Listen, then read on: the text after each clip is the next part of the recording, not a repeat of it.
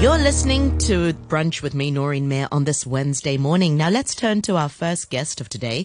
In the next 10 minutes or so, we're talking about trees. And to talk about this, I'm really delighted to be talking with Dr. Jinlong Zhang, who's a senior ecologist from the Flora Conservation Department at the Kaduri Farm, about their recent study on the benefits of tree planting and how it's being planted. Welcome on the program, Dr. Zhang. Thank you so much for joining us this morning. Hello, Noreen. Yeah, really nice. Really pleased to be here. Yeah, it's great to speak to you. We all know how important trees are, and also the benefits of it. But sometimes we don't know, the importance of how it's being planted. Before we talk about that, perhaps you can share some of the benefits of tree planting. Why are trees so important to us? I think tree planting, actually nowadays means recreating a forest rather than planting by themselves. A forest has many functions. For example, it can protect the soil, reduce soil erosion, and enrich the soil as well. And it also prevents fire, holds water, make rain, clouds, and they provide different kinds of products. For example, honey, mushroom, variety of fruits. They can also serve as camping site, hiking, and tourism. As well as another important function is nowadays the forest can serve as a conservation effort. For example, conservation of plants, animals, insects, and fungi. Yeah. Would you say Hong Kong is quite? We have a lot of trees in Hong Kong. Hong Kong is quite green. Hong Kong is, I think nowadays that maybe. It's quite green nowadays, but as far as we know, the species cover, although the vegetation cover has come back, but actually the species composition are still quite distinct from the old growth forest, most of the areas, because the forests in the countryside are actually, most of them are secondary. Yeah. Well, speaking about countryside, I know you, together with the University of Hong Kong, you've done a study a little bit more about forest recovery, just, talking a little bit more about how the changes of trees have happened in Hong Kong. Can you perhaps talk a little bit more about your survey results? In the study, the study was carried out at the Type of Cow 20-hectare plot, the forest dynamics plot, located in the Type of Cow Nature Reserve. The plot was established in 2015 by the University of Hong Kong and the KFPG. And within this plot, every stem equal to or greater than 1 centimeter is measured, located, and identified. So we knew where each individual is, we knew where they are, and we knew how large they are. The TPK plot is a member of the Forest Geo Research Network, which is a global network of scientists and forest researchers dedicated to advancing long-term study of the world's forests. And the first census of the TPK plot was completed in 2015. What we have done was we used the two aerial photos taken in 1956 and 1963 and identified the vegetation types in each year and then overlaid them to obtain the vegetation transition types. So we found along the streams there are some old-growth remnant forests. However, a portion of the TPK plot was occupied by pine plantation. The pine plantation, which means the pine is the Chinese red pine. And the rest of the area is recovered more or less naturally. What we call recovery was about 6 decades of recovery. And then we divided the plot into 500 20 by 20 quadrats, 20 by 20 meters quadrats, and analyzed each quadrat species composition, species richness, and the above-ground biomass. So we compared this. What we found was although species richness and above-ground biomass may recover within a few decades, or at least comparable to the old growth patches, but the species composition still differ from the old growth patches. Yeah, which means 60 years. 60 years. I mean, the forest still may not recover. Dr. Zhang, I have a question with that. So these were aerial shots taken in 1956, and then you took another, and then took another one in 1963. How detailed were those aerial shots, those photographs showing you, those trees? How detailed are they compared to the ones that you're taking now? Well, from the aerial photos, you can see actually the crown of almost the tree. And then if there was plantation, the trees were very, very regularly planted.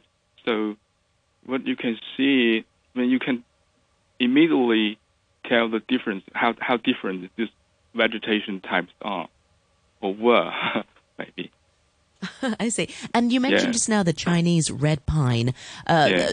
Talk about those trees, because those trees are quite sought after. Are those the trees that are quite sought after? Are people going after them or cutting them down because they are quite expensive? Not really. Oh. Because it is a native species and is naturally occurred throughout central China and South China. And then it was thought that it should be a very important component that should serve ecological functions. And then by planting this, the forest may recover. That's what people thought. But unfortunately, in the 70s, this species was almost eradicated completely from the landscape because of the pine wilt disease. Okay. Yeah. And usually, what causes these trees to? Is it diseases that causes these trees to stop growing, or is it because people are cutting them down? They were not really cut, but it was cleared by the tree died out because of that disease. So that was transferred, or the trees were infected. Oh, I see what you mean. Okay. Right. And in your study, you talked a little bit more about these vegetation transition types. You were referring to a VTT. Can you explain what they are? What does that mean? Well, the VTT actually shows how vegetation of an area change from time to time, because the vegetation is something dynamic, and it changes all the time, and using vegetation transition type allow us to better characterize the specific history of the study area.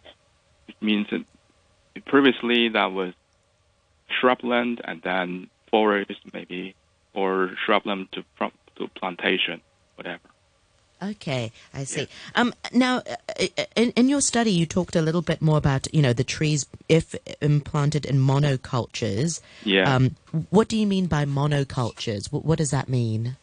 Monoculture actually is a plantation with one species only. For example, you only plant the Chinese red pine, or you plant eucalyptus trees, or you plant Maculus tree.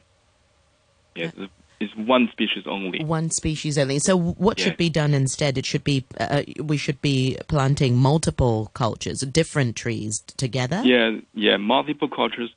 I think in short, the trees should be planted more diversely. Not only one or two species, but maybe at least more than 20 to 30 species, at least. Yeah. And the more species, more native species, the better. In terms of tree planting, should the same species be planted near each other, or should we have different species being planted near each other for more diversity in that sort of same concentrated area? How does it work? I would suggest the planting species mix with each other. The species should mix each other. Imagine that there are 2,200 native plant species in Hong Kong. Yeah. And then there are roughly 400 tree species. And each species may provide different functions. And by plant them together, they may have, each of them may provide different function. And then all of these species, if they grow together, they form the forest ecosystem. And then this is quite complex. Yes, absolutely. And it just sort of creates a more inclusive environment, having different trees, different species. And I think that's the practice in Hong Kong. A lot of times when we go to the park, I don't know what some of the trees are called, but you'll go to the trees and you'll see a little name badge on them. And I see a lot of them have different names and they look also different. Also, what other recommendations do you have in terms of tree planting? Should we be planting more trees in the urban areas also? I think more diverse and more native species, the better. Because I think as much as we could, more native species should be encouraged. And then those seedlings planted should be protected and managed as well. Yeah. What about the trees that we've planted in the past and, they don't recover very well or diseases get to them?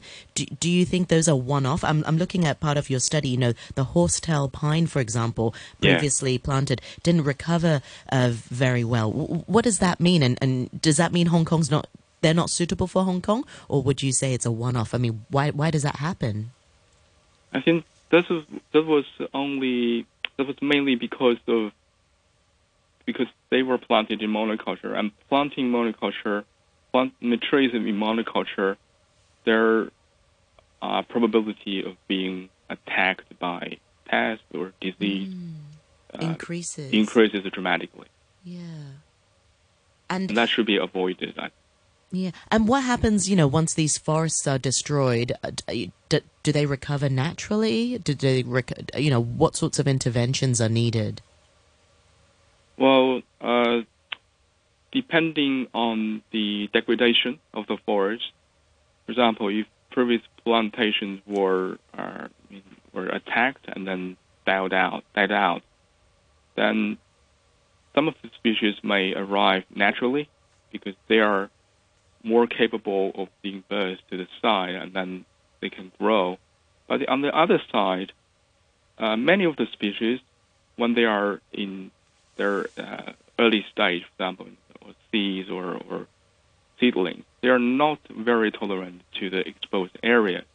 So special care needs to be taken for those species. So depending on species, and then more protection and the management would be required. More protection and more management. Well, Dr. Zhang, we'll have to leave it at there. Thank you so much to Dr. Jinlong Zhang, who's a senior ecologist from the Flora Conservation Department at the Kaduri Farm, talking about the benefits of tree planting and how it should be planted. Thank you so much for your time this morning, Dr. Zhang. Okay, thank you very much.